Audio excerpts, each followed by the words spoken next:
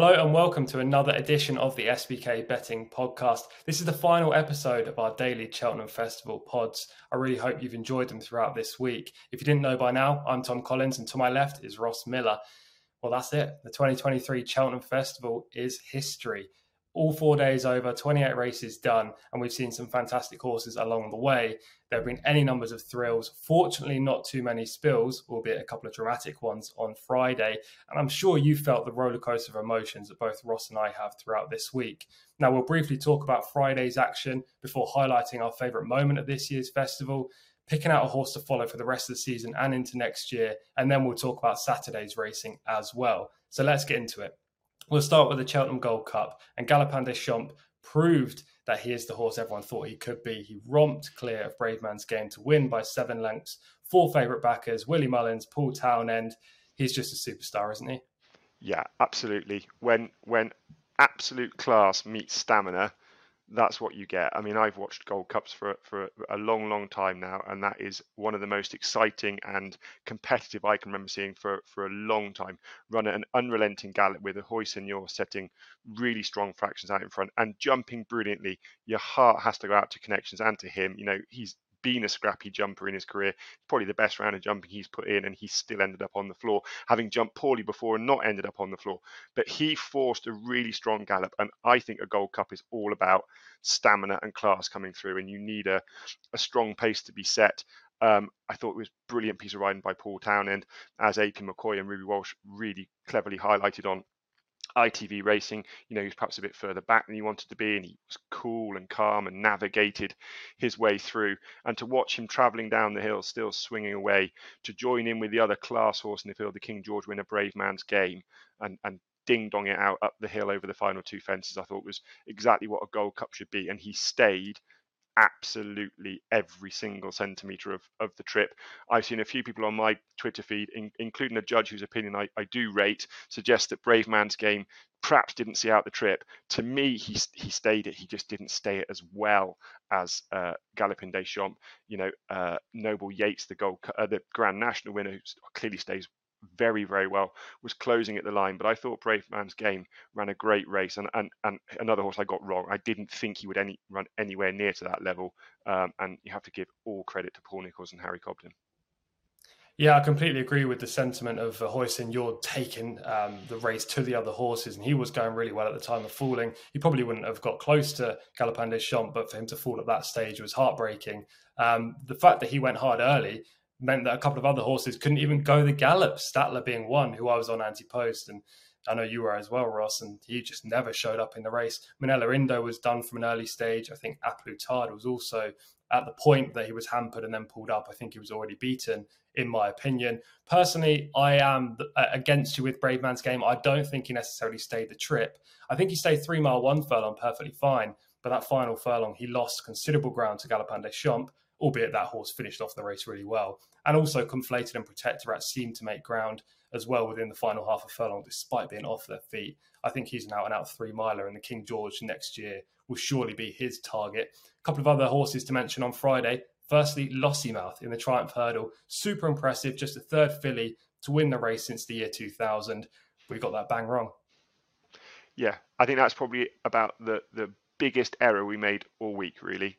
We got that absolutely bang wrong. I thought she was all about speed. I couldn't see her staying like that, and didn't have the ideal passage through the race. Hypotenuse was going off at an angle to the right, causing trouble for a number of them. And to see Paul Townend virtually getting run away with down the hill, and then she kicked in up the hill and powered away. She looks like a really high class filly. Willie Mullins has got plenty of good 2-mile options in his ranks, so it would be interesting to see what he does with her. She looks like she might even have the scope to jump a fence eventually, but I expect she'll go mare's hurdle route next year. Yeah, she's a very talented filly and only at the start of her career. Other winners on Friday include Stay Away Faye, who won the Albert Bartlett. There was also a shock in the county hurdle with Favois coming out on top. All the punters were on Dan Skelton's other horse, Pembroke, but Favois at 33-1 caused a shock. Impervious gave me a much overdue winner on Friday, fortunately for Cole Murphy. Brian Hayes, really good ride on her, while you gave a couple of phenomenal tips. Now, this is where if you had a hat on, you need to be tipping it, because Premier Magic won the Hunter Chase, went off 119-1 on SBK. you gave him a great mention in the anti-post Cheltenham preview podcast that we filmed a week before the festival. And you also tipped Iroko, who won the Martin Pipe with a huge late effort. I presume one of those latter two horses would be your highlight on the undercard today. Yeah, I mean, I try really hard not to get too carried away. I mean, I do a lot of homework, as we all do, but you do need a slice of luck. You know, Corbett's Cross went through the wing. He was still in with a chance. You don't get any luck there. And then you have to say that, you know, I was lucky with Premier Magic that the loose horse kept on going straight. If he had gone out to the right, Brad Gibbs was on the outside of him, that would have been difficult.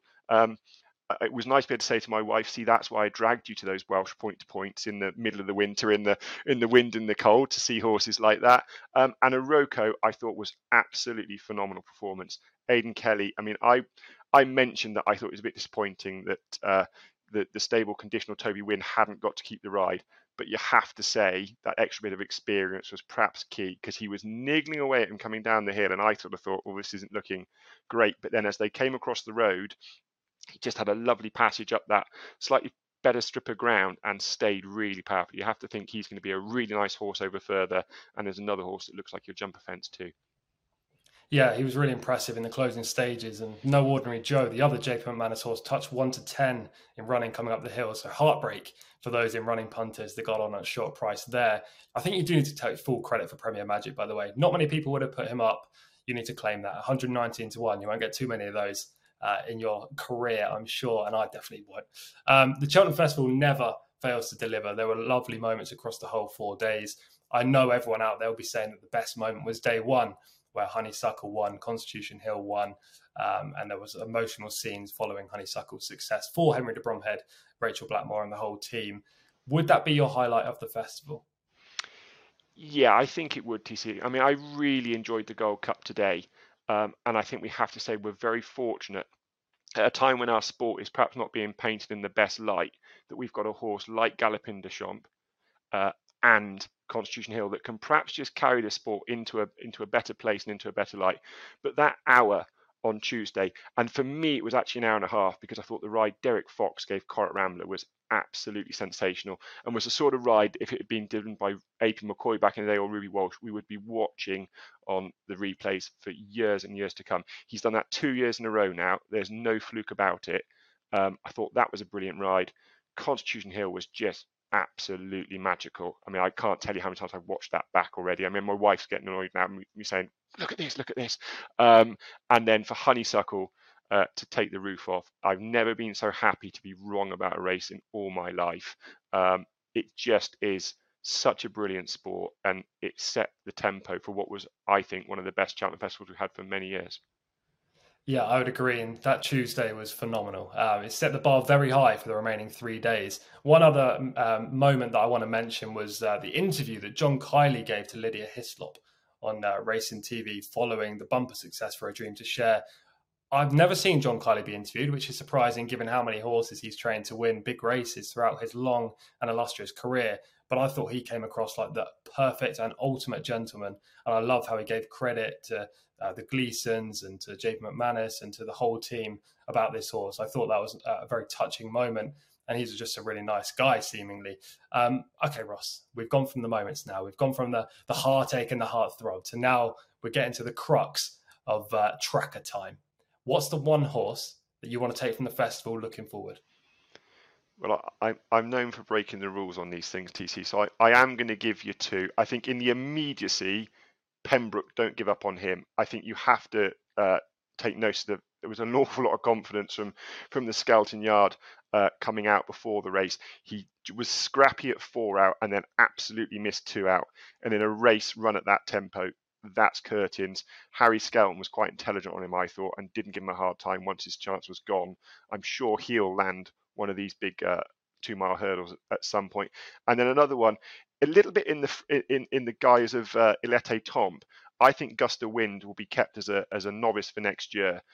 Ran really well in the Triumph off minimal experience. Looks like a nice horse with plenty of progression, and definitely on my radar for the novice hurdles next year. Interesting. Two horses I didn't think you were going to put up, so that's quite good. Put them straight in your tracker if you're watching this right now. Ross is very rarely wrong when it comes to horses to follow. The horse I'm going to give a shout out to is Walking on Air, who finished fifth in the Potemps final on Thursday. Very inexperienced horse trained by Nicky Henderson. Pretty sure the ground went against him and he didn't jump very well. He was also shuffled back twice at crucial moments in the race, but he plugged on very nicely. And there's a 3 mile handicap hurdle at Aintree's Grand National Festival in 4 weeks that Nicky Henderson tends to run horses that ran in the Potemps final. Mill Green was also in the Potemps final, ran in that Aintree race last year and will probably go there again. But I'd prefer Walking on Air if he goes to Aintree this year. And if not, next year he'll definitely become a really nice prospect and a horse you want to be following. So Cheltenham's over, but racing doesn't stop. So let's provide some Saturday tips. The feature race on Saturday is the Midlands Grand National at Uttoxeter. SBK currently 5-1 the field, so good luck in that one. If you've been punting in all the handicaps this week, you're used to that by now. But there's also racing from Fontwell, Kempton, Newcastle, Thurles and Wolverhampton. Take it away with your Napa Next Best, please, Ross.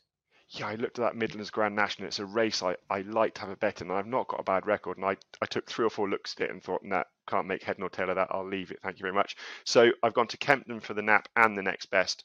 The Nap comes in the 205, and it is a horse that's been in my tracker. So I hope you're right in saying that I can find these. It's a horse called Yorksey, last seen finishing like an absolute steam train over 2 miles in the Betfair hurdle, where everything that finished to the fore was raced prominently. He just couldn't go the gallop, was a long way back going across the top at Newbury.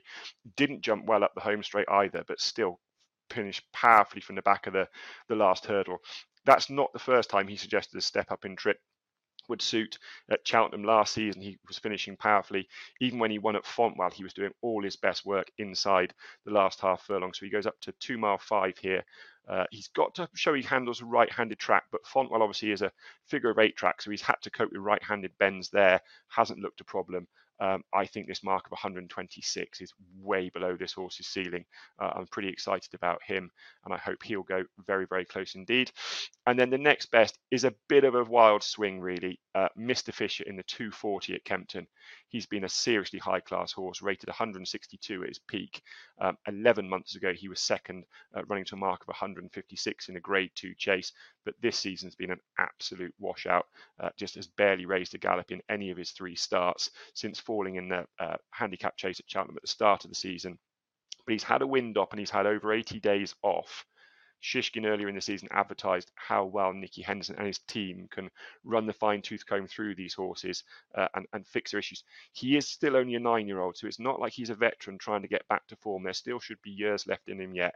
He's now down to a mark of 146, and I think if he's anywhere near back to his best, he'll win this in a common canter. For me, he's an each-way price, but he's a win bet because he'll either win this or his problems aren't fixed and he'll bomb out again. He was 10-1 when I looked. I think there's been a bit of money for him, but I thought he was an interesting horse on a day that I'm going to go quietly. Yorksey's currently 6-1 in the 205 at Kempton, which is Ross's Nap, and Mr. Fisher is currently 9-1. So a little bit of money, but not too much in the 240 at Kempton, though that price may crash when Mr. Miller gets his cash on down before this goes live. Tomorrow I thought was really difficult. I've only got one selection, which again breaks the Napa Next Best rule, but given my form in the Napa Next Best this week, that's probably no bad thing. I need to lie down after Cheltenham, and I need to focus on my US racing, I think. But we've got one on the all-weather on Saturday, and that is Deed Pole in the 5:30 at Wolverhampton. Now, this 3-year-old is a big, physically imposing gelding. Handicaps are always going to be the thing for him. He had 3 runs in novice events. First time up showed nothing. Second time showed something. Third time looked like he wasn't a proper trier in the race. 2 runs in handicaps since. Super unlucky both times. First time made a real wide move around the bend at Lingfield. Came there looking like he was going to win and just got out-battled by a more experienced rival. And then last time out, he was in a 5-runner race, really inconvenienced by the fact that event turned into a sprint. He plugged on, was only beaten a narrow margin, but he looked like the best horse in the race to me. Now he's stepping up in trip to 1.5 miles a furlong, which will definitely suit. And he runs off a lenient mark of 60. So I think Anthony Carson can have a winner with Deed Pole in the 5:30 Wolverhampton. And he's around 7-2 or 3-1 right now. That concludes this mini-series. It's been great fun. It's been hard work, but great fun. I hope you've enjoyed the Cheltenham Festival. I hope you've had a profitable week like Ross. He's an absolute screamer, so show him some love in the comments. Whack a like on this. Subscribe as well if you enjoyed our podcast. Our standard podcast, the SBK Betting Podcast, will be back next Thursday. Jess Stafford will be in the host seat. Ross and I providing analysis and tips. Join us then. See you then.